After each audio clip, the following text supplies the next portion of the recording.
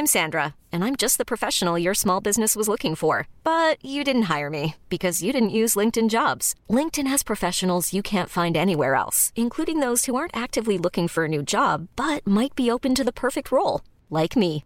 In a given month, over 70% of LinkedIn users don't visit other leading job sites. So if you're not looking on LinkedIn, you'll miss out on great candidates like Sandra. Start hiring professionals like a professional. Post your free job on linkedin.com/achieve today. My business used to be weighed down by the complexities of in-person payments. Then, Tap to Pay on iPhone and Stripe came along and changed everything. With Tap to Pay on iPhone and Stripe, I streamlined my payment process effortlessly. Now I can accept in-person, contactless payments right from my iPhone. No extra hardware required. What's truly remarkable is how I can cater to all of my customers' payment preferences. Whether they're using cards, Apple Pay, or other digital wallets, Tap to Pay on iPhone and Stripe ensure a smooth checkout experience every time.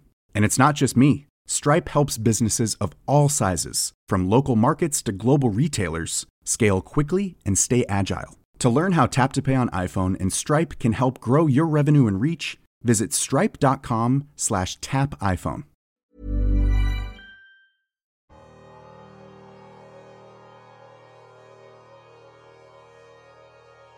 Hello, Dan Lassac here.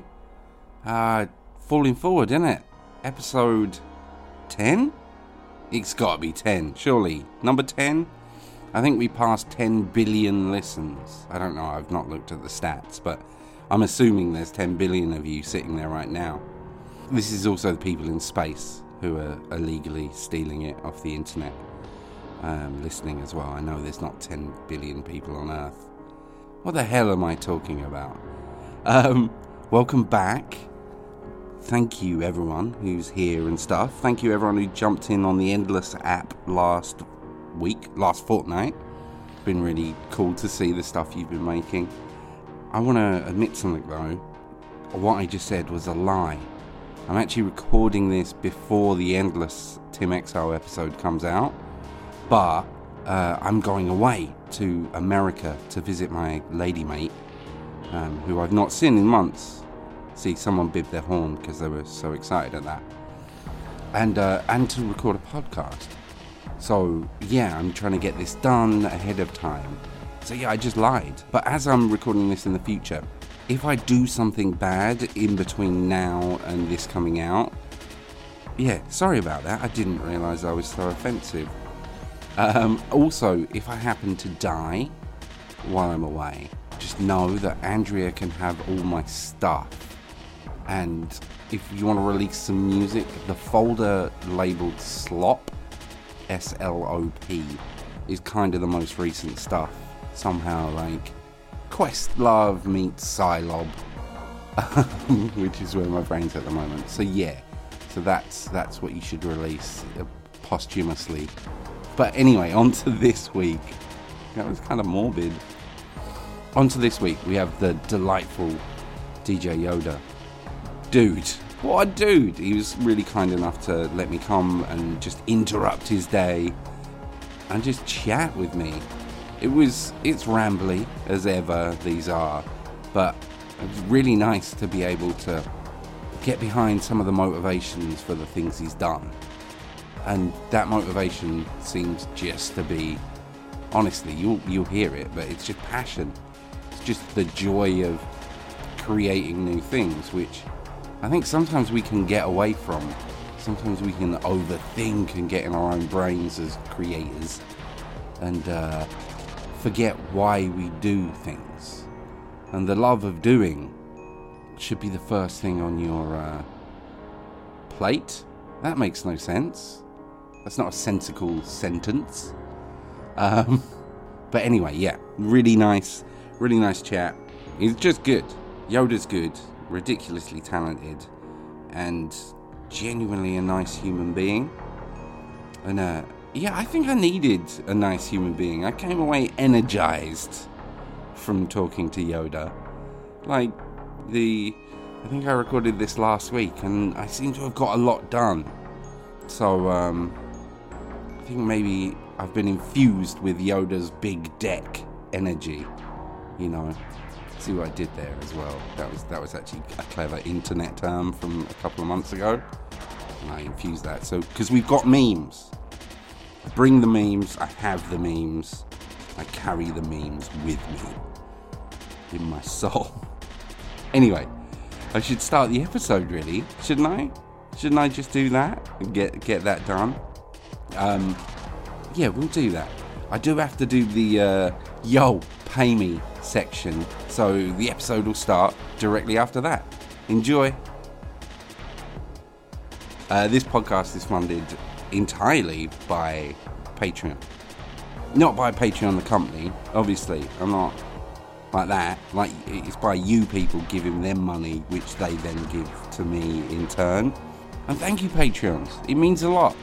I'm dubbing this in post because I forgot to say thank you at the time, which now means that my thank you is disingenuous. But I genuinely mean it. I made a new word. Carry on, Dan. So if you're enjoying the podcast and don't mind the fact that you can hear my washing machine in the background right now, consider jumping over to patreon.com/Dan Le Sac and chucking a dollary-doo my way. By saying dollary-doo, I'm making it all cutesy and making the hard capitalist transaction sound like a heartwarming thing. So also appreciate that. If you like the music on the podcast, you can get that for free or pay what you want on danlesac.bandcamp.com, because let's face it, I'm just a nice guy.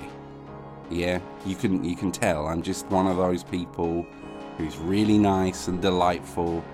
You know, if I find a wounded bird, I nurse it back to health. I just don't think you understand how good a human I am, really. I also feel it should be made clear that I understand the concept of sarcasm, and I hope you do too. If you're not into Patreon and don't want my music cluttering up your hard drive, do a review, hit the subscribe button, do all those things. Anyway, now that it's your boy, rate, comment and subscribe bit is out of the way, on with the show. Hiring for your small business? If you're not looking for professionals on LinkedIn, you're looking in the wrong place. That's like looking for your car keys in a fish tank. LinkedIn helps you hire professionals you can't find anywhere else, even those who aren't actively searching for a new job but might be open to the perfect role. In a given month, over 70% of LinkedIn users don't even visit other leading job sites. So start looking in the right place. With LinkedIn, you can hire professionals like a professional. Post your free job on linkedin.com/achieve today. My business used to be weighed down by the complexities of in-person payments. Then, Tap to Pay on iPhone and Stripe came along and changed everything. With Tap to Pay on iPhone and Stripe, I streamlined my payment process effortlessly. Now I can accept in-person, contactless payments right from my iPhone. No extra hardware required. What's truly remarkable is how I can cater to all of my customers' payment preferences. Whether they're using cards, Apple Pay, or other digital wallets, Tap to Pay on iPhone and Stripe ensure a smooth checkout experience every time. And it's not just me. Stripe helps businesses of all sizes, from local markets to global retailers, scale quickly and stay agile. To learn how Tap to Pay on iPhone and Stripe can help grow your revenue and reach, visit stripe.com/tapiphone. Ever catch yourself eating the same flavorless dinner 3 days in a row? Dreaming of something better? Well, HelloFresh is your guilt-free dream come true, baby. It's me, Keke Palmer.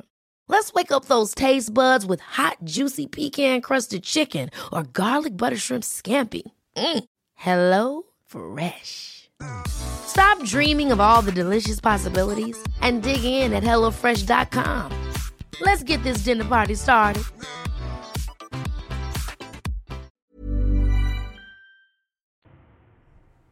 You love a bit of compression. Nothing to do with audio. What's your favourite? Just physical compression. Like being swaddled, just like exactly. a burrito in a duvet. That's good shit, actually. I had tacos for lunch. Did you? Let me start by saying that I might be a bit drowsy version of DJ Yoda this afternoon, just because I've had a really big lunch.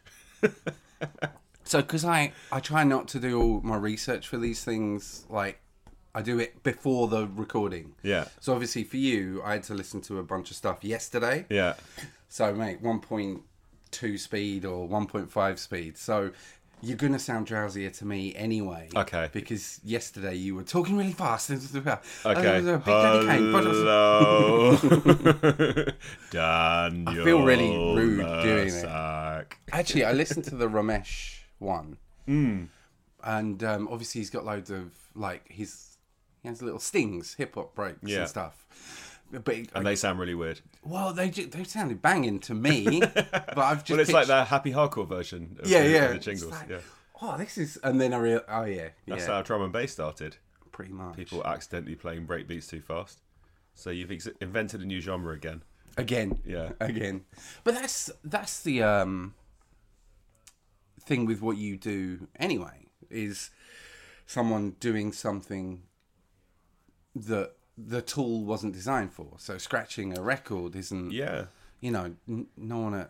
I mean, and still, the company that make Technics, they're based in Japan, they still haven't quite got their head around the fact that their invention is being used as a musical instrument like that.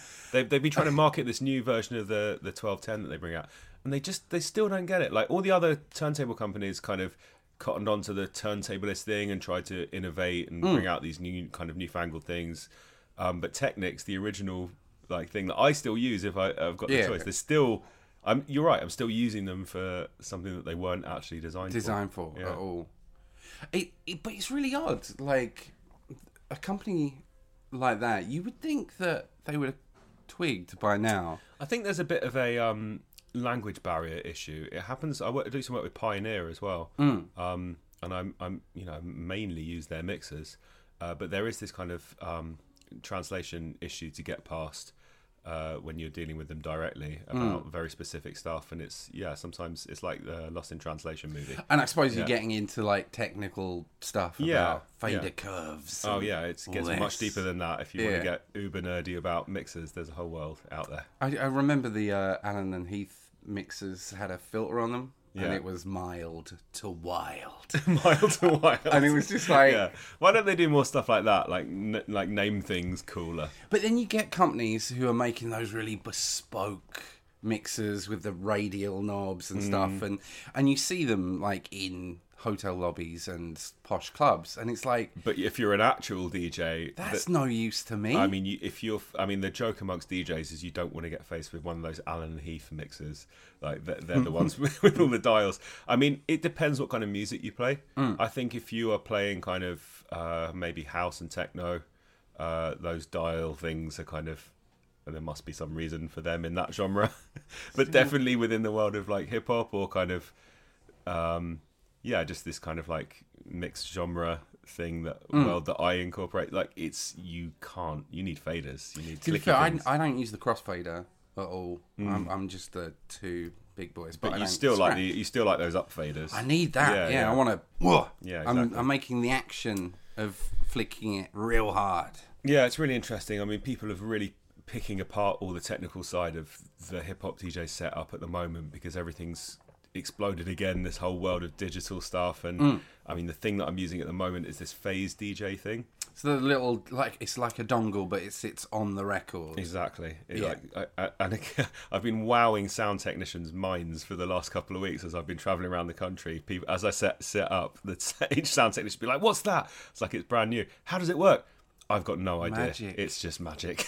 I really couldn't even guess. All I know is that it's really good. So, like, for people who don't know, like, obviously, originally you would be scratching a record, literally that, and you're getting the rhythmic thing by flicking the fader as well. You're cutting it up. So you got like two. You got two kind of sources of rhythm. You got literally just the manual pushing the record back and forth. That's one. Sample that. Yeah. Remind me to sample that. Then you got the crossfader, which cuts the sound in and out, which kind of gates the sound. So those are your two things that you got to play with. But now that there's effects involved but we've managed to translate that with things like Serato, which is basically it's a physical record, but just sends a time code to your computer so you can play your MP3s. Yeah, I think the important thing for DJs like me is that I can only DJ if I've got that kind of aesthetic setup of a 12-inch record on a Technics turntable. If I try on a jog wheel or a small little diddly thing or a computer, it's not right for me. I have to have that feel of like a 12-inch record. Well, it's an instrument. I think a lot of people don't realise how much of an instrument it actually is. Yeah, it's like trying to change the size of the keys on a piano. And the other thing that I get a lot, and you say that I can't do big keys because I've been a travelling musician. Right, so it's what you've got used to. I'm mini keys, so get me on a big one. How am I meant to do an octave? It's a whole different thing to learn. And the other thing that's happened a lot to me recently, and it's something that I really pick up on at gigs, is that sometimes I'll turn up to do a show and the DJ booth will be set up as such that there's a kind of barrier in front of the turntables that stops the crowd from seeing my hands and the turntables. And this is a like real bugbear of mine. I'm like, that is to me like booking a pianist and then putting a bit of cardboard up in front of the keys in his hands. Like the whole point is, if I'm going to the effort to doing something with turntables creatively, manually, the crowd should be able to see it. Like otherwise, what's the point of me being there? Weirdly, like there's something that a lot of electronic musicians have taken a while to learn to do. It's all well and good that I can put this filter on with this tiny little knob, or I can do that. But for an audience, you can either end up like Deadmau5 wearing a silly hat, or you can sell that show by, I don't know, using Chaos pads for your effects because there's lights and things. And... Yeah, the point is like, what are you doing for your what's making it a show? And I get it that there are these kind of like Deadmau5 type characters like with masks and lights and lasers, and that's just a kind of a show. Fine. It's kind of where Aphex Twins ended up. He's got lasers and drones flying over the crowd and stuff. Yeah. But I mean, I get it. That's a certain kind of thing. I do have a bit of an issue with it being called DJing because it's not. Yeah. In my head, that's not really DJing. It should just have a different name, which is fine. But that's one kind of a show. I think it's just about what are you doing to make it worthwhile people standing there in front of you, facing you, watching you. Yeah. Because just playing a whole record and standing there, it doesn't cut it in 2019. Is this why you ended up integrating video into yours? Because Fatboy Slim does it as well, or was doing it for a brief while. But you go to a huge amount of effort to sell the show. Yeah, I mean the video shows that I do. First of all, they were just a kind of natural extension to the way I was DJing anyway, because I was making mixtapes. And I would always put little audio samples from films on top of the beats. From day one. Yeah, before there was that technology to use video in the shows. So it just kind of felt natural to me to actually use the movies themselves. But yeah, it's about making a show and something that's worth watching. Because there is like, I do like the kind of, and I like to do gigs like this sometimes, the old school way of just like, it doesn't matter where the DJ is, what the DJ's doing, it's about partying. Yeah. And I like doing gigs like that every now and then. But if I'm on a stage and everyone's facing me, then make it worth everyone's while to face me, because especially if it's like afternoon at a festival as well, like when people might just be chilling, and want to see something. I mean, the video shows that I do are designed so that you can ignore the screen and dance, or you can sit down and eat popcorn and watch it. Yeah, hopefully it will work for kind of either. And so it does make those video shows better for festivals, and I've been doing them at a lot of kind of film festivals, comedy festivals, just more cultural events. Than it doesn't work at 1 a.m. if people are pissed off their faces or on whatever they're on. You did some stuff with Dame Evelyn Glennie as well, and I only heard about that because of somebody else's podcast. I'm gonna say it was Stu Whiffin's podcast, but it might not have been. But I went and watched that, and it was using the video, but video of her. So it was like a call and response thing happening. Yeah, exactly. And that was fantastic. Like that to me was, but it also was really interesting because you're a multi-tiered person. You rock parties. I think that's what they're called. Yeah, you sounded uncomfortable saying that. Well, it's not a party, it's a happening. We're having a happening. But you rock parties, and you then, obviously, your last album is a jazzmatazz type hip-hop record. Yeah. Yet then you can do something Guardian readers would understand. I mean, the Dame Evelyn Glennie thing was essentially like avant-garde classical music. But that's what, like, skipping around all these different things is what keeps it interesting for me. Yeah. I mean, I've been DJing for 25 years. So I couldn't just do the same thing year in year. I have to make sure that every year I've got some kind of totally different project to attack. Otherwise, I just get bored. And I really think that having the passion behind what you're doing is number one. That's essential. Otherwise, there's no point doing it. And to maintain that passion, I have to attack different projects. I mean, the tour that I've just come off of was to promote the album that I've just done.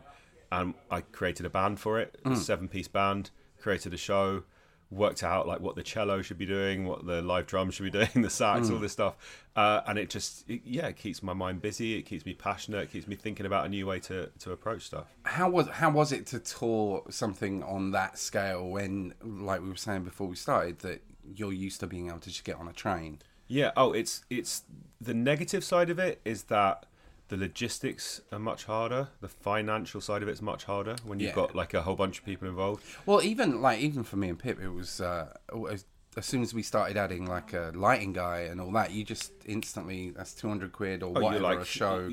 As soon as you get one other person involved, you're halving the amount of money you can make. Yeah.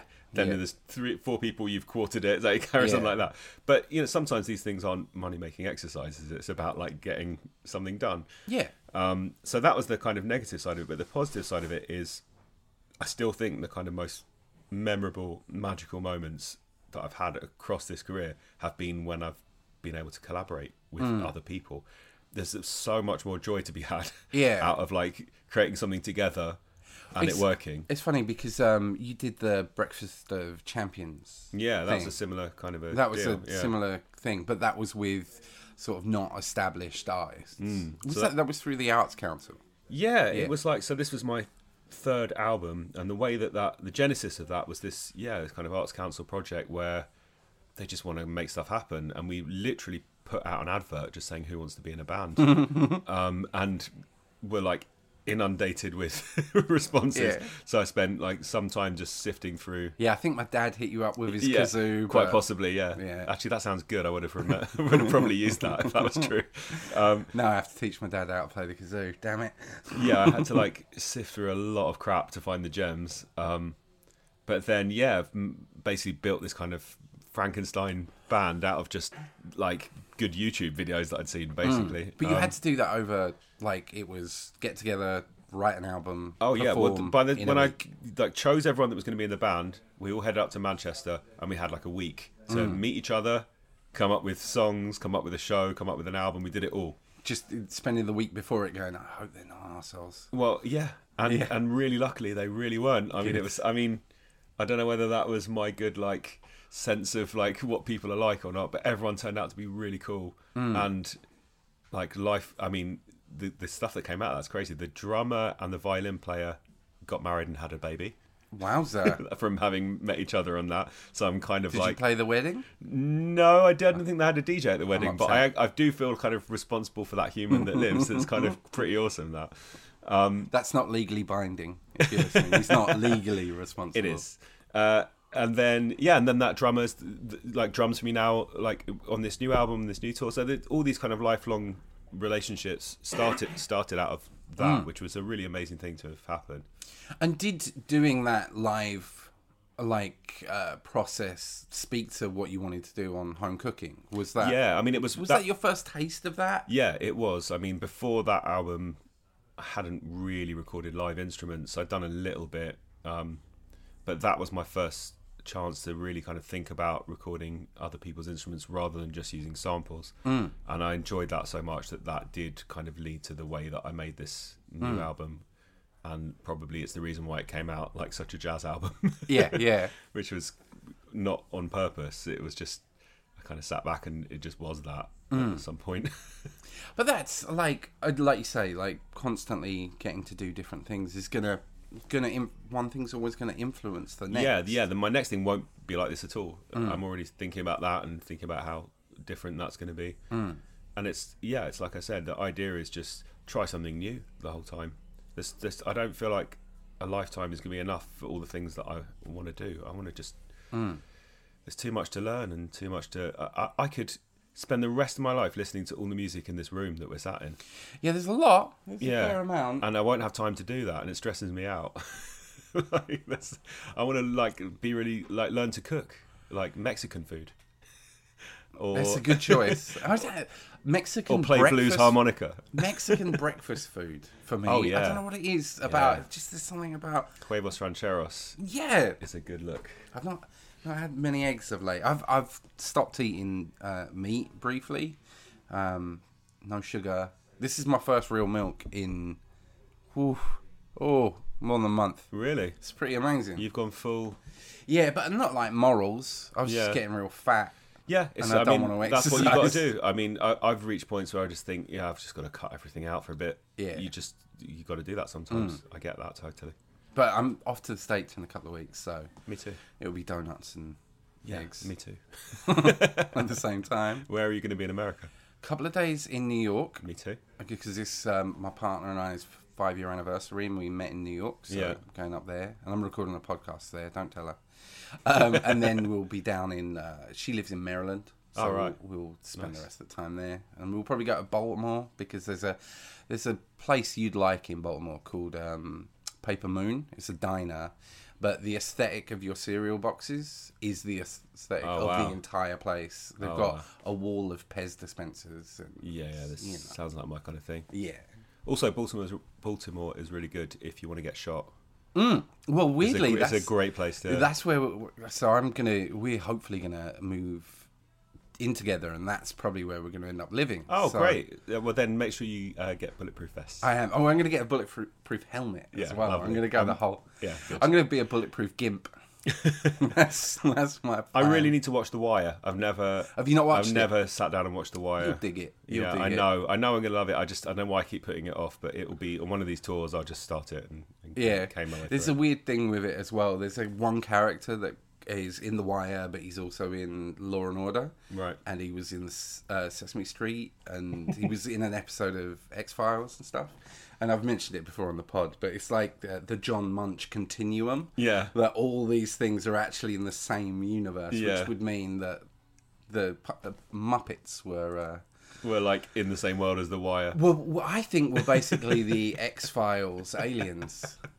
I like it. I like it. Actually, weirdly, when we were talking about Evelyn Glennie, as I was walking down there, I saw a picture of Scott Bakula from Quantum Leap. Oh, yeah. Wow. And it, I always had that as Bakula in my head, but you might be right. It could be Bakula. Yeah, I don't know. Probably Bakula. I don't know. I like that because it's more like Dracula. Yeah. But it made me think that maybe, because to throw back to Evelyn Glennie, she's deaf but plays percussion via feeling the vibrations. Yeah.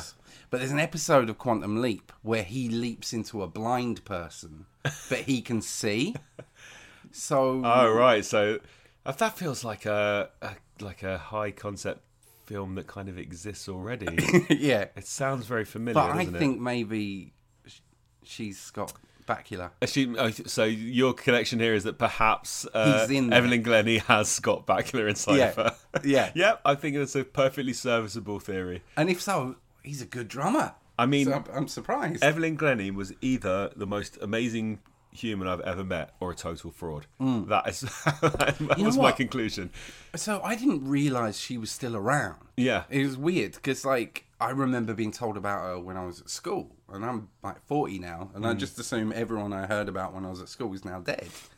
So it was but I didn't believe it when I was at school. I remember we were in GCSE music, and our teacher was showing us a video about her. And I remember saying out loud, bullshit.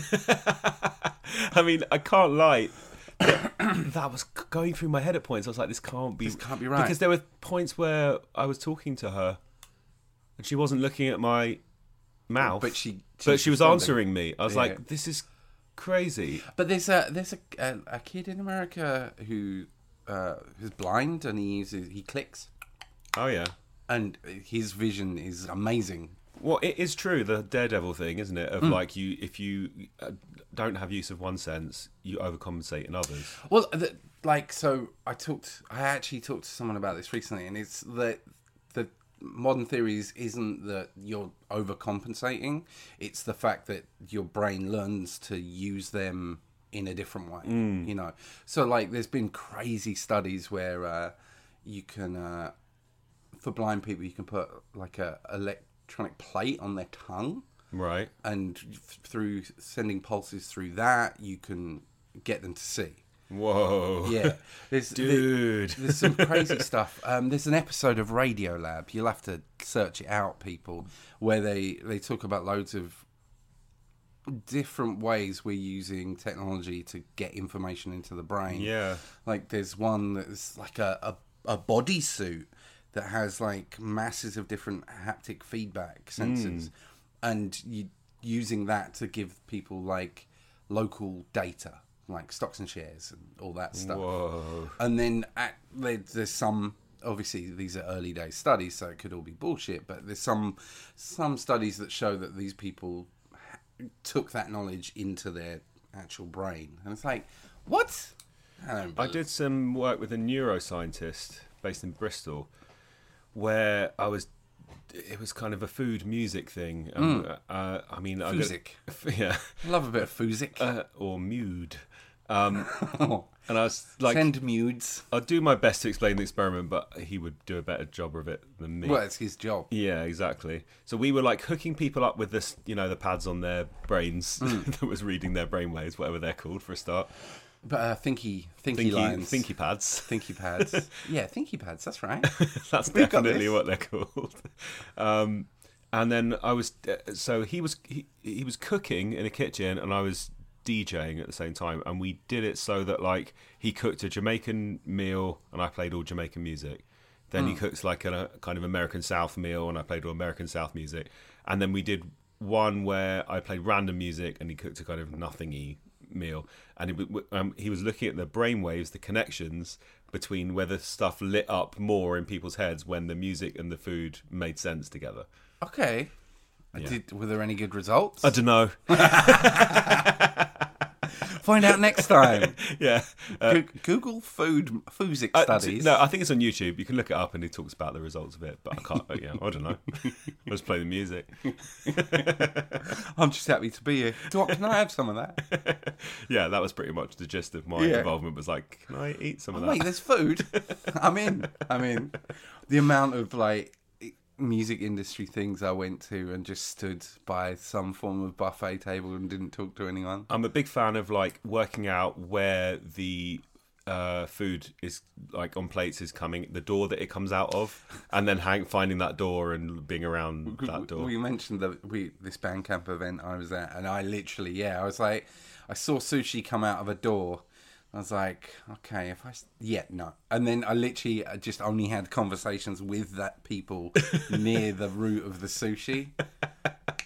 Oh, yeah, no, really. You run a label. Excellent.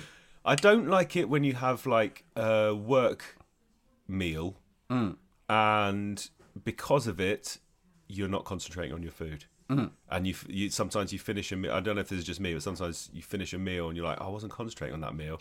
Yeah. I didn't get to enjoy it properly. Because I was like concentrating on the topic of conversation. On having to, not make a fool of yourself as well, which is important.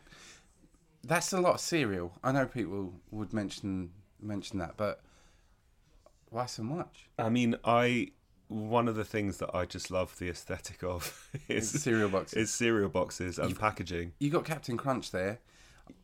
It's a combination of like my favourites, Christmas Crunch, and and some rare stuff. I like the kind of limited edition one. So there's a store in Reading that does like Twinkies and all that, but mate, it's like £7 for a box of Captain Crunch. I know that the import prices are no joke. It's like the hip hop records when they first started. But have you not thought about maybe parlaying into opening your own cereal store? place? Yeah, just a cereal bar. I don't know. I like being on the consumer end. Breakfast jingles.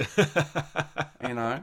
I like the thinking. No, I just did. I like when I go to America in a couple of weeks. I'll be going with an empty suitcase and then fill it because cereals takes up a lot of space. But I know all my spots and I've got. It's funny because Americans who come here.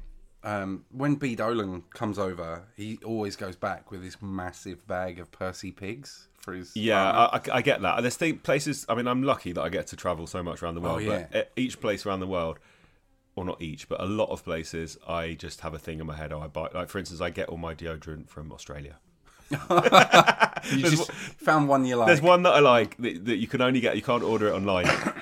So every time I DJ in Australia, I kind of stock up for a year. I was trying to explain this the other day to someone, like things I miss about touring, because I've not played a show now in 3 or 4 years, and but the things I miss about touring are talking to people outside the venue after the gig, and petrol stations. Like rocking up to some, like you're at halfway between Dortmund and Berlin, and like you just walk into a petrol station. Oh, what's that? What's in that jar? Yeah, is that a Bockwurst? Yeah, one of my biggest joys is supermarket tourism. Yeah, I love a bit of supermarket tourism, especially if you're somewhere exotic. As a kid, we used to go to Calais for the day. Because we were Essex, so you go to Calais once a month and buy beer and fags. But we'd always, we would be running around the hypermarket. It's like, oh, what's this? Haribo. Yeah. Haribo and Pom Bears. Yeah, Pom Bears. Pre them coming over here. And the French, instead of having what we would have, like Ribena cordial, they have syrups. Oh, yeah, in a metal bottle. Yeah, I know what you're talking about. Yeah, and we used to, and it's like, it's just cordial then. It's exotic. I love food packaging. I just, it's just, I know it's kind of a nerdy thing, but I've got books on it, and the aesthetic of it, especially the kind of kiddie American stuff for some reason, I just like the way it looks. Yeah. And it makes the food more exciting than it actually is. Well, true, it does. That's its job, isn't it? Yeah. It's a weird thing with food packaging, just completely off the point. 20 years ago, you would not put the colour green on food packaging because it symbolised toxicity and mould. Oh. But somehow with the green movement, we've shifted We're changing the way we're thinking about green. Yeah, that's interesting. Yeah, because if you think about it, there aren't too many green famous food product packages. No, but we now, like, if you look at Nestle, they've got the green bar at the top. Yeah, so yeah. This is good and earthy. Well, green now means kind of veganism and eco. Interesting. But that's just completely off the point. Yeah, it's nothing to do with scratch DJing. Is anything though? Or no, everything. Everything is. Yeah. Everything is. Yeah. Back to scratch DJing. The video show stuff. Obviously, you end up using anything for that. It's kind of overwhelming. I mean, like it is for DJing as well for me sometimes, because I don't restrict myself to a certain genre and nothing's out of bounds. It is actually sometimes quite overwhelming to sit down and think, right, what's good in the world? And I suppose to a certain extent, you find things that work, and then you could either just sit in that groove of, well, I'm going to do the Sesame Street thing again. It really helps, again. especially with the video shows, to theme shows. So that I've been doing a lot of that. So what have you done? You've done, obviously, with the cut and paste, you did the 80s, you did 30s. The cut and paste ones, I mean, I've got on that USB cassette that I brought out recently. Yeah, which is like 20. It's got like 20 years of mixes on it and 20 mixes. But it's also, I compiled like a full mixography and discography. Oh, wow. Which I hadn't done before, and sat down and just seen everything that I've done, and it was a bit of a crazy thing to find out for myself. I was like, oh my God, I've done more than I realised. The cut and paste mixes, I did a 30s one, an 80s one, an Asian one, a country and western one, Christmas one, Halloween one. So, but you can take those themes out as performances in a sense. Yeah. And the same with the AV shows, like the video shows. I did a kind of history of computer games one, so it starts with Pac-Man and Tetris and goes right. It's funny because on Chop Suey and on Amazing Adventures, there's little blips of chiptune in there. Yeah, little nudges. It's just another one of the things that I like. I find things in that world that I like. So I there's the weird thing about early computer music. There's some bangers. Oh yeah, Xenon 2. Oh my God, I played that in that show, the Xenon 2 original. Mega Blast. Yeah, which is Bomb the Bass. Yeah, which is always just like But those limitations they must have had of making that music. That's what makes it good. I mean, that's what makes, for me, most music sound good is the limitations that were placed on the recording in the first place. Like, at the moment, I'd say probably the music I'm most enjoying listening to just for myself alone is very, very early blues, like the very first stuff. And what makes it good is the shit quality of the recording. Yeah, well, you listen to like the what's left of the Robert Johnson recordings. Yeah. That's just one mic, and That's one take, one mic. some of those were cut directly into exactly wax. all that hiss and crackle is what makes it good. I actually think if you took all that away, I wouldn't enjoy the music as much in any way. It's funny you say that. I've got this crappy VHS plugin Yeah. that just gives like VHS Yeah. noise. It just sits on the master now. Like every track I've got has just got this little... I've got another album that I've finished, which is going to come out next, but not under the name DJ Yoda. It's a much more kind of DJ Yodeler. yeah.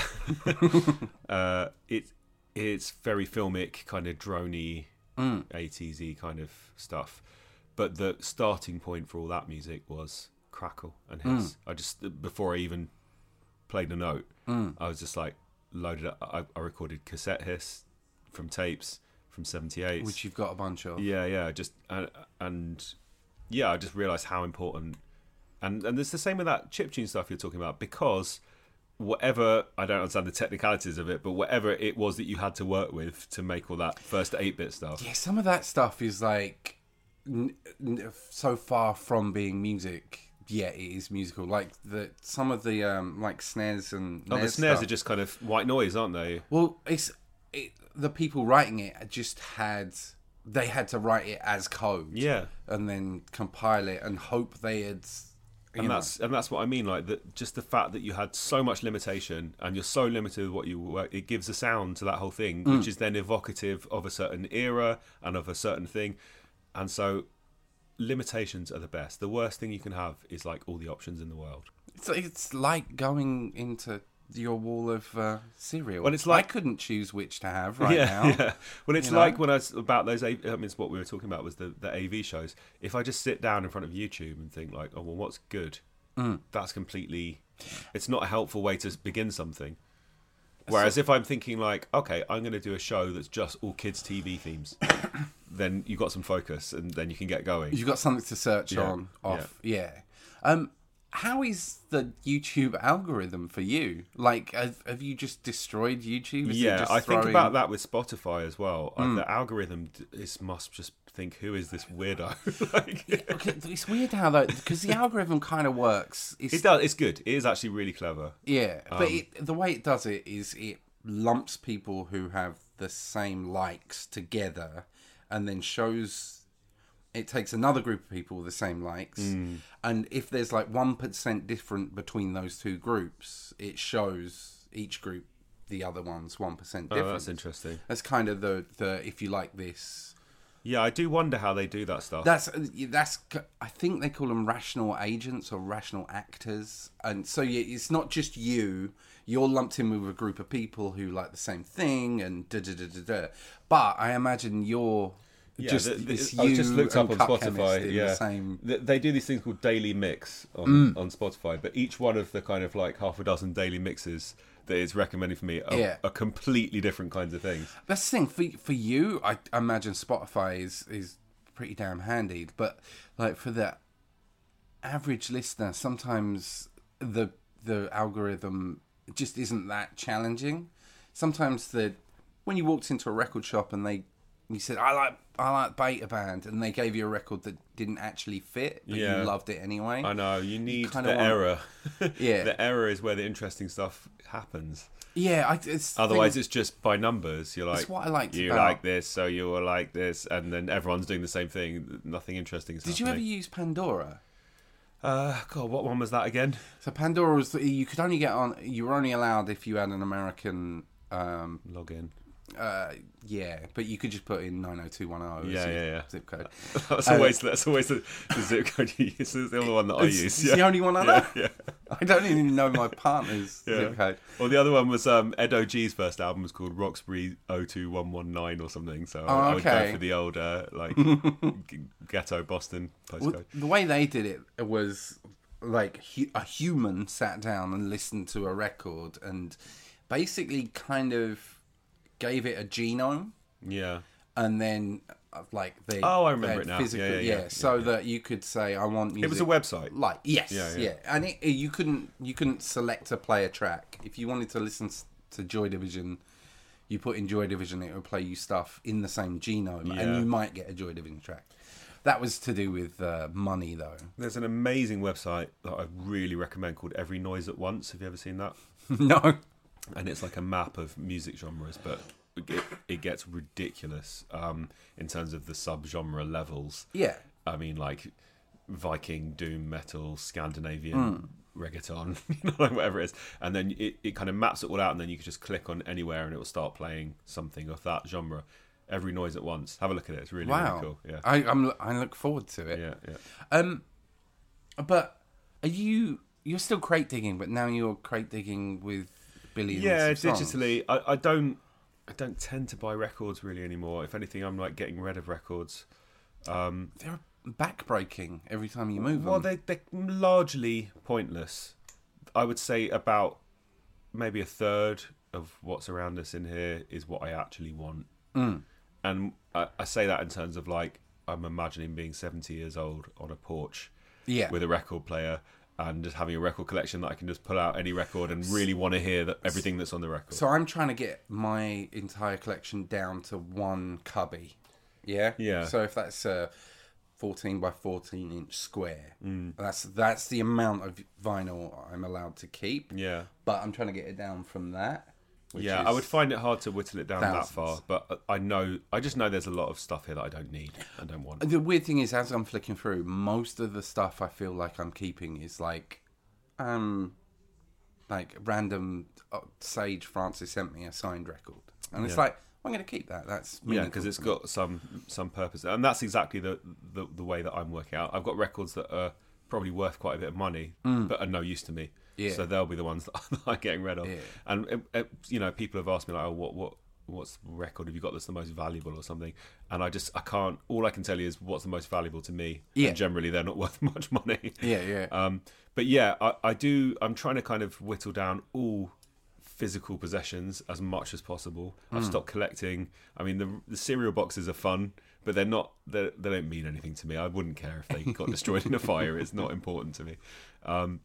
And so the Spotify and all that, it's great for like research purposes, which is really what I do on most days. I'm like researching video and audio. But if you actually really want to enjoy music, and it's such a cliche, but it really makes such a difference to just play a record. I mean, I do it when I can, and the difference, I would say it's the difference between actually enjoying music and working with music. Because I don't know why. There's just like a magic to it that people spend ages trying to describe the ritual of it, or the like sound waves, the technical side. I don't know what it is, but it is true. It's a cliche, but it's true. The technical side is usually nonsense in my mind. Yeah. Like you got to record at this quality and all that. It's like, no. I'm not a hi-fi geek, and I don't care about quality of speakers or headphones or cartridges or anything. I've no interest in that at all. I tried to convince myself to get into that, like after Angles, which I actually had to, for the first time in maybe 10 years, I had to listen to a song directly off that record, and I was like, oh god, that sounds rough.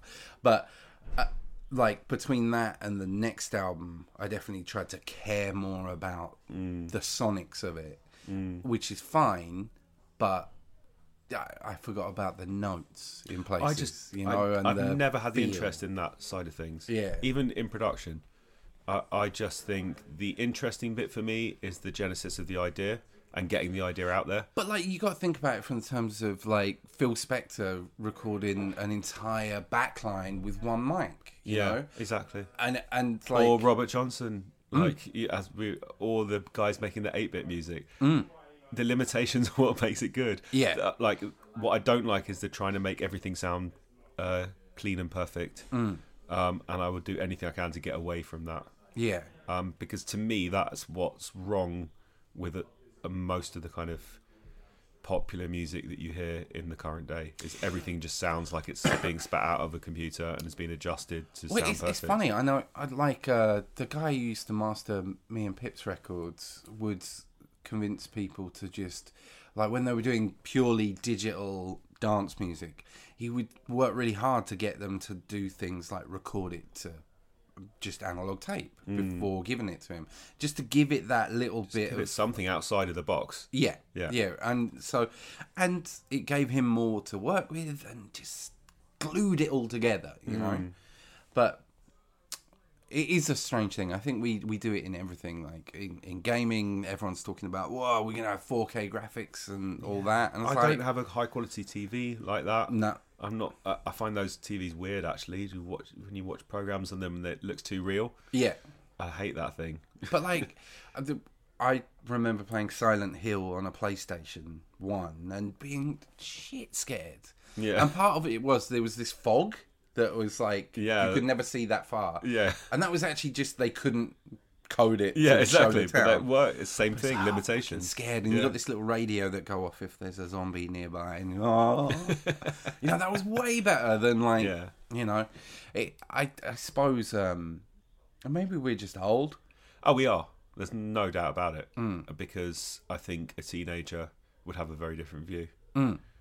Because they've not known anything different. But we're growing up with all these like preconceptions and being used to all these eras that we're talking about, all these references to 8-bit and VHS and you know, they all come with their own kind of things that we understand, and these cultural references that kind of become our DNA, and we just and then to fuck with them makes things weird.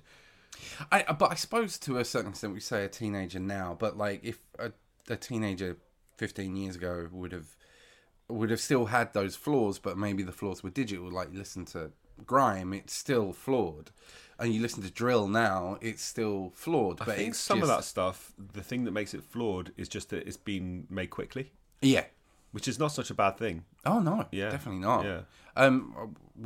I talked to Tim Exile recently, and his whole reason for existing is trying to make electronic music in the moment without having to click a mouse once. You know, that he can maybe burp into a microphone and turn that into an entire thing. I love that. I think that's cool. You know? I think it's much better than sitting down in some kind of considered long form way to slowly tinker away with waveforms. I you know, that style of production doesn't interest me very much.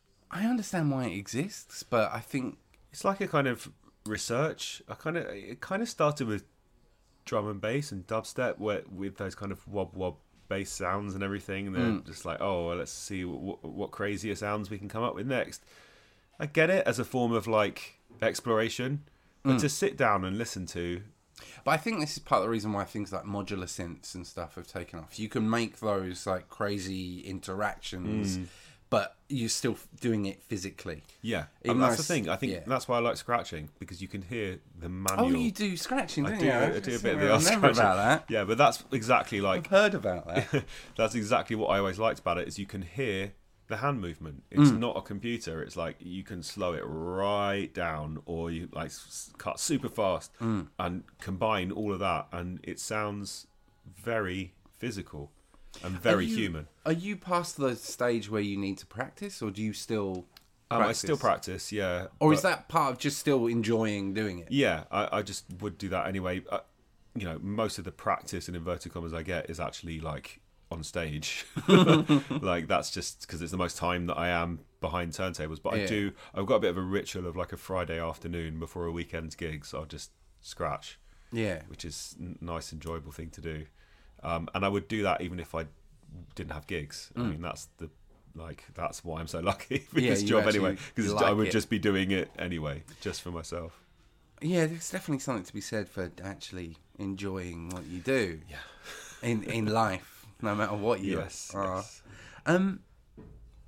We sort of talked about more recent albums, but obviously going further back, if you look at like Amazing Adventures of DJ Yoda, you were definitely more like, it was closer to the cut and paste style. Yeah, it was almost like a mixtape. I mean, that album, I think some people thought was a mixtape. Was another, But how much of a pain in the ass was it to like clear the samples and all that stuff? That's like my eternal bug, a nightmare. But is that also part of the reason why you maybe went into a more live arena? It definitely helps with this kind of the new album. There haven't really been any samples on it, and it makes life a bit easier. There's still like legal stuff, like who gets what split and all that. But it's not. It wasn't the reason why I did it like that.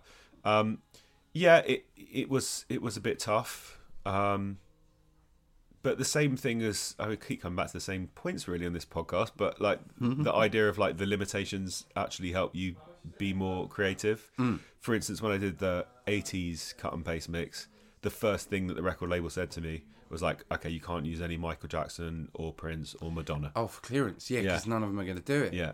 So I was like, oh shit, like maybe this isn't a good idea doing this mix at all. But that forces you away from the big three into other places. Exactly. And that's what kind of like ended up picking more interesting stuff for that reason. So sometimes that sample stuff will actually help in a way. But with Amazing Adventures, my process has always been like to declare the bigger samples. And risk it biscuit with the more obscure stuff. Yeah. So there was a balance to strike with that album. Like it, I still have annoyance at Pip getting me to sample Radiohead. You know, it's still annoying to me. But like, you know what? That song only exists because in his head he had conflated that song and mishearing someone on the radio saying curator instead of creator, right? And that whole song sprung out of that, right? You know, and it's like, okay, you can have your thing that we'll never clear, but there is a certain argument to say that even if you're never going to clear it, you still have to do it. If that idea's in you, I think so. I think it's more satisfying to me to do what the idea is, even if it's not something that can be released legally. I mean, in this day and age, it doesn't really matter anyway. As long as you're making money on it, you can like find a way to like get stuff out there. It might not be through legal channels, but people will hear it if it's good. Yeah. So I just don't really let that stuff kind of. I don't sit down with like, hey, I should or shouldn't sample this or that. And because sampling is so much at the kind of core of everything that I do, it's just a technique that I start with anyway. So for instance, with new album, a lot of the tracks, I developed this kind of technique where I started with a sample, but then layered stuff on top of it, then layered live stuff on top of that, and then the final thing I did was whip away the sample. Pull out the sample. Which is kind of a cool way of doing it. Weird, again, so I talk about Pip too much. I miss him so. We all miss him. But he... what happened to him? I don't know, man. I think he records himself talking to people or he something. Basically got lost in a sea of podcasts. But the first thing I heard of him... me and Pip knew each other at college, but the first thing I heard of him doing music was Speech Development, the actual record, not the record label. And that he was using a loop pedal and a CD player as a sampler, essentially.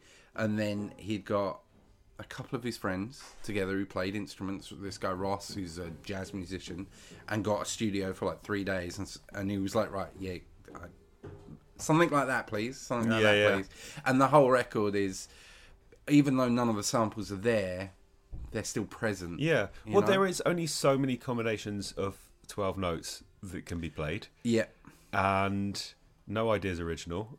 No. And everyone from Picasso to Mozart to anyone is building off of the influences that have gone in them. So I love the way that hip hop does it with samples because it's so on your sleeve. Yeah. You just saying like, look, I love 8-bit music. I saw a thing the other day about the Scotch snap that like in hip hop the da when Teenage Mutant Ninja. Oh yeah, that thing. Yeah. And then the guy, it was a YouTube video, and the guy's talking about it and what the rhythmic pattern is and why it comes about in English because we have so many short syllables. This is iambic pentameter. That's Shakespeare. That's the da. But the new hip hop thing is da. Yeah. But it comes from Scottish folk music.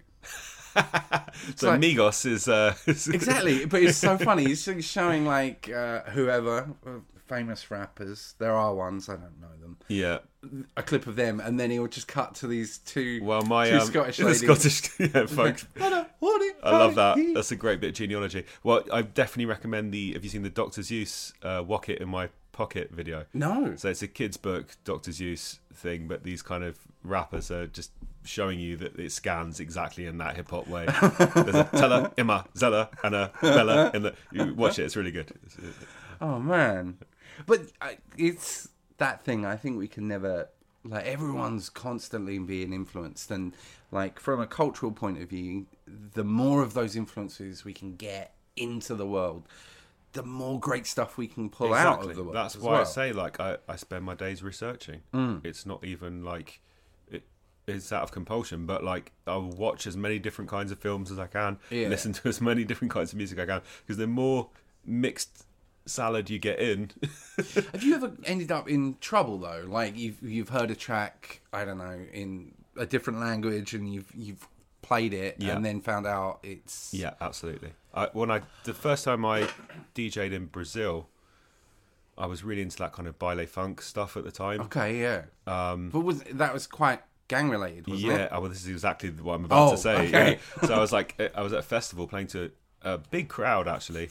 And Did you come out for the Crips? Well, that's essentially what happened, yeah. I was like, all I was trying to do was just show the crowd, I've been listening to Brazilian music, listen to the stuff that I've been enjoying. I appreciate your stuff. And the guy that brought me out there, I mean, he came up to me whilst I was playing, he was like, mate, you might want to like change the song, basically. He's like, you don't know what, you're basically allying yourself to various kind of like gang situations here. I was like, okay, wow. DJ Yoda died today. Learned an important lesson, which is like, if you get booked to DJ in Brazil, why don't you go and show them grime from London? Yeah, that does make more sense. But that's always been a thing for me anyway, because like, play a bit of Zone 2. Well, no, just to like come up as a hip hop DJ, and then I'll be DJing in America in a couple of weeks. But it's a bit of a weird one. Americans don't need a guy from England coming over to show them American hip hop music. No, yeah. Like, I suppose obviously you can at your level of skill you can show them your ability, but you can also show them that while playing stuff they might not have heard. Yeah, I mean, I think that's the thing, is like, if you're lucky enough to play internationally, then you've got to represent where you come from, at least to some level. Yeah, and the thing about British hip hop, for me personally, when it started to not shed the American influence, but not develop its own sound. Yeah. When we and I think that's why grime blew up in such a way, because that was like, okay, it's now unashamedly us. British. Yeah. And like, obviously you can track grime back to garage, and then garage back to disco, and like, but it is its own. It's come into its own recently. Yeah. There's no doubt about it. Very much so. And it's that thing of like, why I don't think I've ever made hip hop, is because I'm still pulling Joy Division through and all that. Like, obviously listening to you on Ramesh's podcast, you're talking about, those early rappers you fell in love with and all that. I didn't even care about hip hop until I was like 20, and I think the first hip hop record I really fell in love with was like Saul Williams' Amethyst Rockstar, right? Or I think I'd heard Anti-Pop Consortium. Yeah, it's such a different way to get into hip hop. Like, and then the Infesticons, Gun Hill Road, and then into Mike Ladd. Yeah. And Mike Ladd's albums, to me, like, it was rap, it was spoken word, it had jazz in there, but it was electronic. I could hear Depeche Mode in there. Yeah. But do you know what I mean? I mean, hip hop just got so big and wide that there's an in. No matter what your background is, you could be into classical music. That's the thing about that Infesticons record. Like, the reason I fell in love with it was because of it was on MTV 180 minutes. That just MTV2 even, and it was a hip hop break, but it was essentially a rave sample. It was like dang, dang, dang, dang, and I was like, oh, what's this? And then he starts rapping, and he sounds like the little. Have you seen Blade Runner? Little movie called Blade Runner. I've heard of it. There's a bit where there's this, I think she's a Japanese woman preaching. Yeah. And she's just giving like a street preacher thing. Yeah. And he sounds just like her. That's and cool it's just reference, this weird flow, and it was like, oh, this is me. But so the whole time I've listened to hip hop, I'm still kind of like, I understand that the Jungle Brothers are good, but it doesn't. But that wasn't your entry point, so I get it. In that way. And it's so interesting finding out what people's different entry points were. I mean, really, the only kind of pure in inverted commas entry point is you were living in New York in, in like 1979, or Otherwise, you've come into it from something. I came into it through pop music of the late 80s. You mentioned the Roland rapping on Stu's one. Or just like, I put some of it on the 80s cut and paste mix, the Climby Fisher hip-hop remix of Rise to the Occasion, which had like all these movie samples in and kind of little scratches and sounds like that. And you would get that in Cold Cut remix of Rakim and stuff like that. It was hearing sampling and scratching, so that was the thing that kind of brought me in. And I did have to work backwards because that was 88, 89, 90 was when I really got into hip-hop. Then I was like, okay, so what happened in 1988, 87, 86? So I was like learning the stuff that came before. So at that point, like 89, 90, I would have been listening to Squeeze. Actually, Squeeze and the first 3 records I really got as a kid, because I would have been 11 then, were Michael Jackson's Bad. Weird, it turned out that he was bad. Michael Jackson Bad, MC Hammer's whatever, the one with Have You Seen? I didn't care about. I don't think I've ever heard that this album actually. I didn't care about Can't Touch This, but Have You Seen Her? Like Have You Seen Her? Yeah. Do you like Pray? Yes. Good. Yeah. And Squeeze Greatest Hits, because nice. Call for Cats was on that Milk advert. Yeah. And that was it. And but those, your influences take you in crazy directions. Yeah. We're really fortunate. We live in like an era where you can be an obsessive about an art form. Yeah, although I think that it's weird how we're in this time when everyone's got all of media like at their fingertips, but yet there seems to be less tribes than ever. For that exact reason, people can dip in and out of reggae or gothic classical music or whatever it is. So it's hard for people to kind of like create a scene. You've lived in London most of your life, haven't you? Yeah, I was born in London. Yeah. So although you have all the big melting pot culturally, because there's so many people, the tribes can form. There's a big enough group. If you grow up where I come from, there's not enough of you in any one tribe. Yeah, there's to only be 6 separate. goths. Yeah.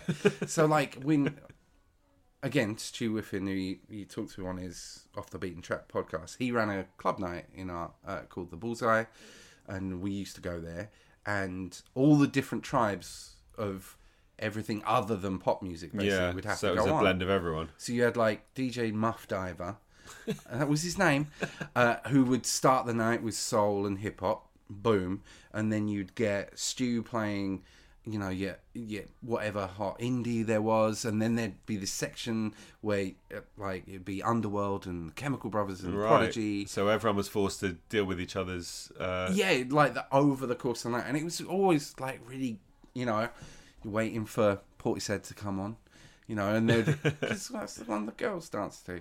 It's good. It opens your mind to stuff. But you know what I mean? It's like, I think we all had to come in the same place and share that. Actually, Chipsel, her chiptune producer who I've had on, her nearest, shows were Derry.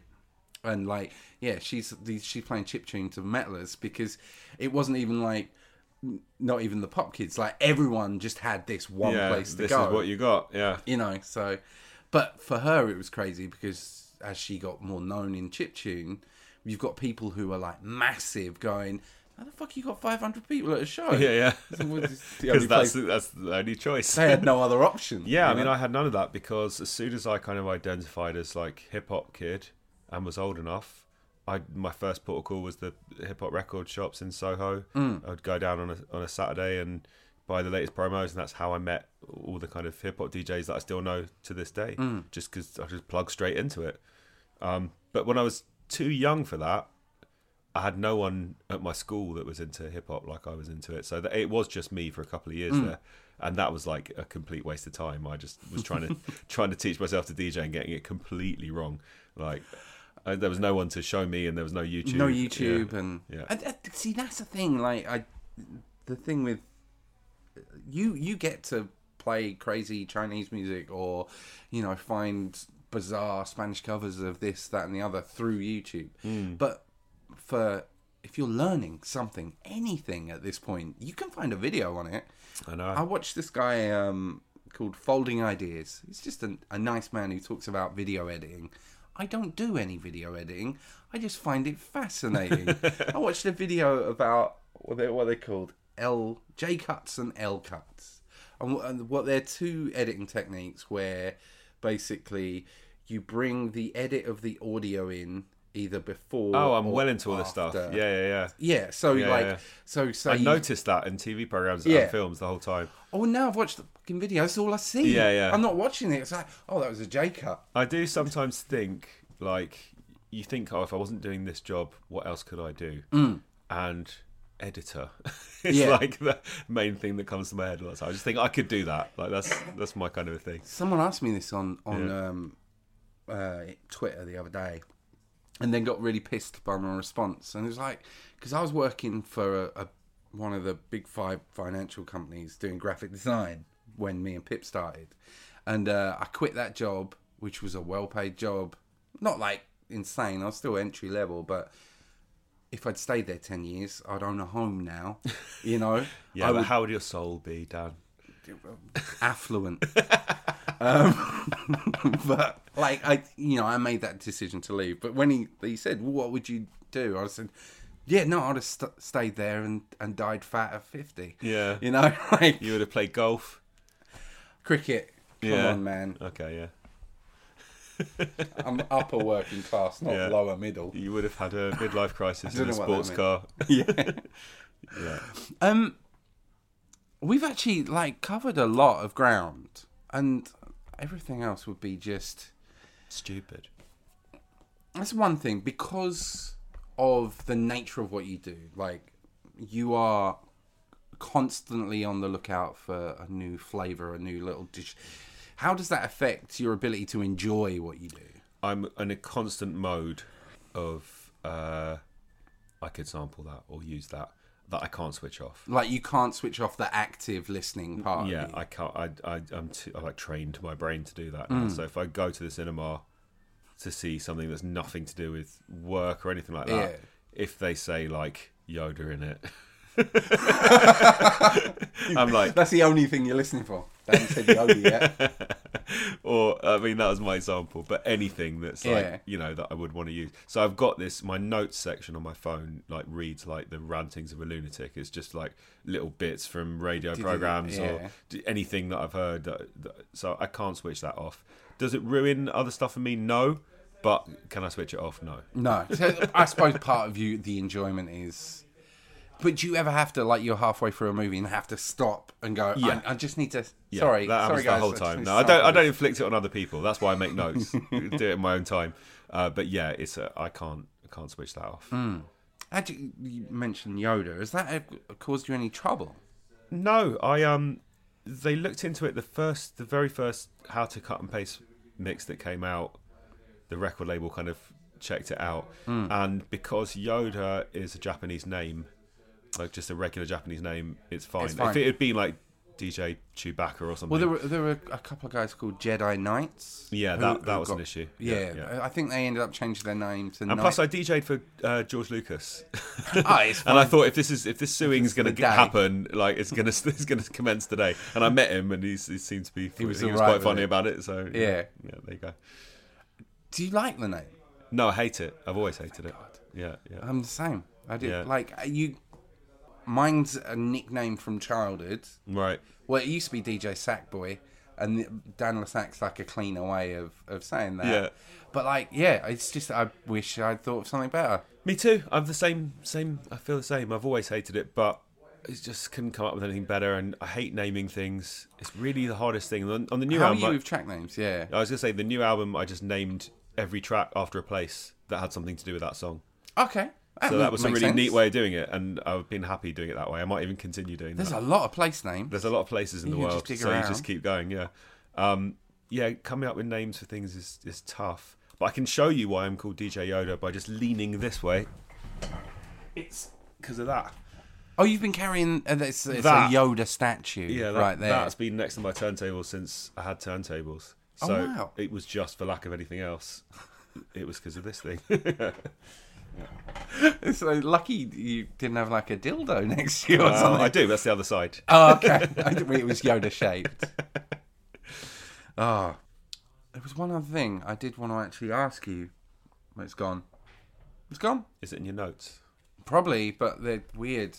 Well, have a look at them. There's stuff like I write things down like sampling diversity versus cohesion. What does that Oh, mean? I don't know what that means. Why did I write that? I don't know what that means. Like some stuff we talked about sampling that makes sense Yeah. and things, and yeah, and there's things we've touched on that don't quite make the sense. But that was the other thing. In something else you said about you never go back and listen to your older work. Why? Because I just hear what needs doing. Nothing's ever finished. You can't. Yeah. Like, all you can do is like, I just think that it's what I was saying before about when you start something, the genesis of the idea is the bulk of what's happening. So as soon as you've got it out there, most of what you want to get across is the rest is just finessing, and then you can tinker from that point onwards ad infinitum. That can go on just till you die. Like, Yeah. So you just have to draw a line at some point. Because you're constantly learning as well. It's like, well, if I wait another month, I'll know this. There's always a reason to procrastinate, and there's always it's never going to be perfect.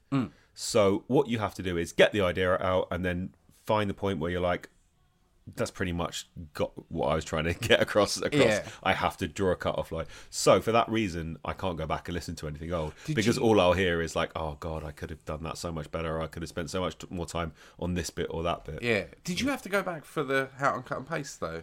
Yeah, the for this compilation? new USB cassette that came out, I did have to go back, but not just to go and see what I'd done. Yeah. I didn't listen to everything through. So it was just like, okay, I use this, and this. Yeah, Make but a I note did. I when did you're have on. to listen to a few things. I made some decisions about what not to put on there. So there's a few things that didn't, because I just didn't think they were good enough to be on there still. Yeah. But yeah, it's an uncomfortable experience listening to old stuff that you've done, especially the really early stuff. I mean, I've got tapes here of like the very first things that I made that were before cut and paste. I mean, some of them are like unlistenably bad. And this is sort of pre-Dex sort of era as well. Yeah. This Pause is just tapes with dropping stuff onto 4-track.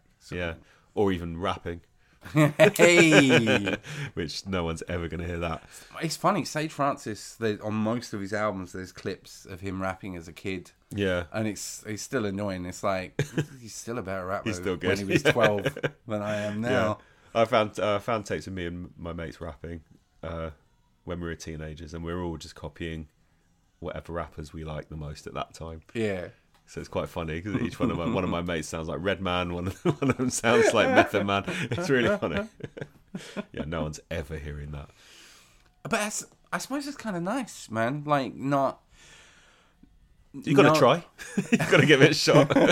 No, I mean the not looking back, because it's freeing to not have that weight. Yeah, you know? I mean, there's always something new to work on. It's like I said to you, there's so much that I want to do that why would you waste time looking back? There's enough to be getting on with. What's the best way to live life? Maybe Be present, live life, feed your soul. I regret nothing other than all the stuff I regret. Obviously, I regret not having any regrets. I regret all the stuff I did wrong and all the people I hurt. But other than that, I regret nothing, man. I'm totally free. Yeah, I like it. Well, on that depressing bombshell of all the lives I've ruined, we'll call it a day there. Is there anything you need to plug? This won't be out for like a month. No, I mean, just to say that like the new album, the USB cassette that I'm talking about, all associated merch is all on my Bandcamp page. So that's the on place your Bandcamp page. Yeah, that's the place to go for it all. Bandcamp, a bit of information about Bandcamp. Yeah, 80% of the $8 million that's spent on Bandcamp a month is merch. interesting. Is physical. So if you start in your Bandcamp, people, And don't make music, make T-shirts. Make T-shirts. Well, no, like vinyl or whatever. But people are still buying. People are still wanting that physical thing to That's hold. good to know, yeah. I know that's a really... we did like art prints of the album cover. And, nice. Yeah, there's all different bits and pieces, but it's all in the Bandcamp. So yeah, if you want to make mad cash, copy Yoda. Yeah, that's definitely not the takeaway from this podcast. If you want to make mad cash, sample things that you will never get cleared. If you want to make mad cash, probably just play EDM and buy a mask. Ooh. Yeah. Or racist YouTuber. Yeah, I'm trying to. Yeah. Hey, that was good. That was really good. I was really relaxed and just really like the way that conversation flowed. You know, sometimes I'm overly aware of things I want to ask, whereas that one, it felt like I didn't really have to guide it in any way, shape or form particularly, which is nice. I don't know if that's just Yoda being one of those people who's easy to talk to, or me getting better at doing this. I don't know, that's up for you to decide, really. It's Yoda being a really easy person to talk to, isn't it? In another life, I feel like he would have been a good motivational coach. You know? Like you're really rich and you hire a human that you just phone up and they make you feel good before you go and oppress the working classes. Or something like that. I think he'd have been good at that. Again, what the hell am I saying? Thank you, everyone. Thank you, everyone who hits subscribe and comes back every week. Means a huge amount to me. This podcast is doing a lot of good things for my brain. And I'm finding it really inspiring to just hear how other people face the same challenges that I've faced in my life, whether that's creatively or in certain episodes, in one of the upcoming episodes, in more difficult social issues. But we'll talk about that episode when it's up. That might be the next episode, but it may not. It depends. There's reasons and things that I'm not going to go into here, but I just want to make sure that it all flows together nicely. I know it's like a big 2-week gap, so it probably doesn't matter, but I also like overthinking things, so just let me do that, you know? Anyway, thank you everyone who's supporting on Patreon. Thank you everyone who jumps onto Bandcamp. Thank you everyone who retweets and all that stuff. I'll be back in a fortnight with more Falling Forward with Dan Lasac. I'm not really sure why I did that in that voice, but expect more of that voice. For those interested, it's patreon.com/Dan Lasac if you want to support the pod financially. danlasac.bandcamp.com if you want to grab the music, and google.com if you want to search the internet. So if you've got something you're looking for, like rabbits, you go to Google and type in rabbits, and then you find stuff about rabbits. That's one of the better URLs for that. Thank you in advance for spreading the good word, and I'll see you in a fortnight.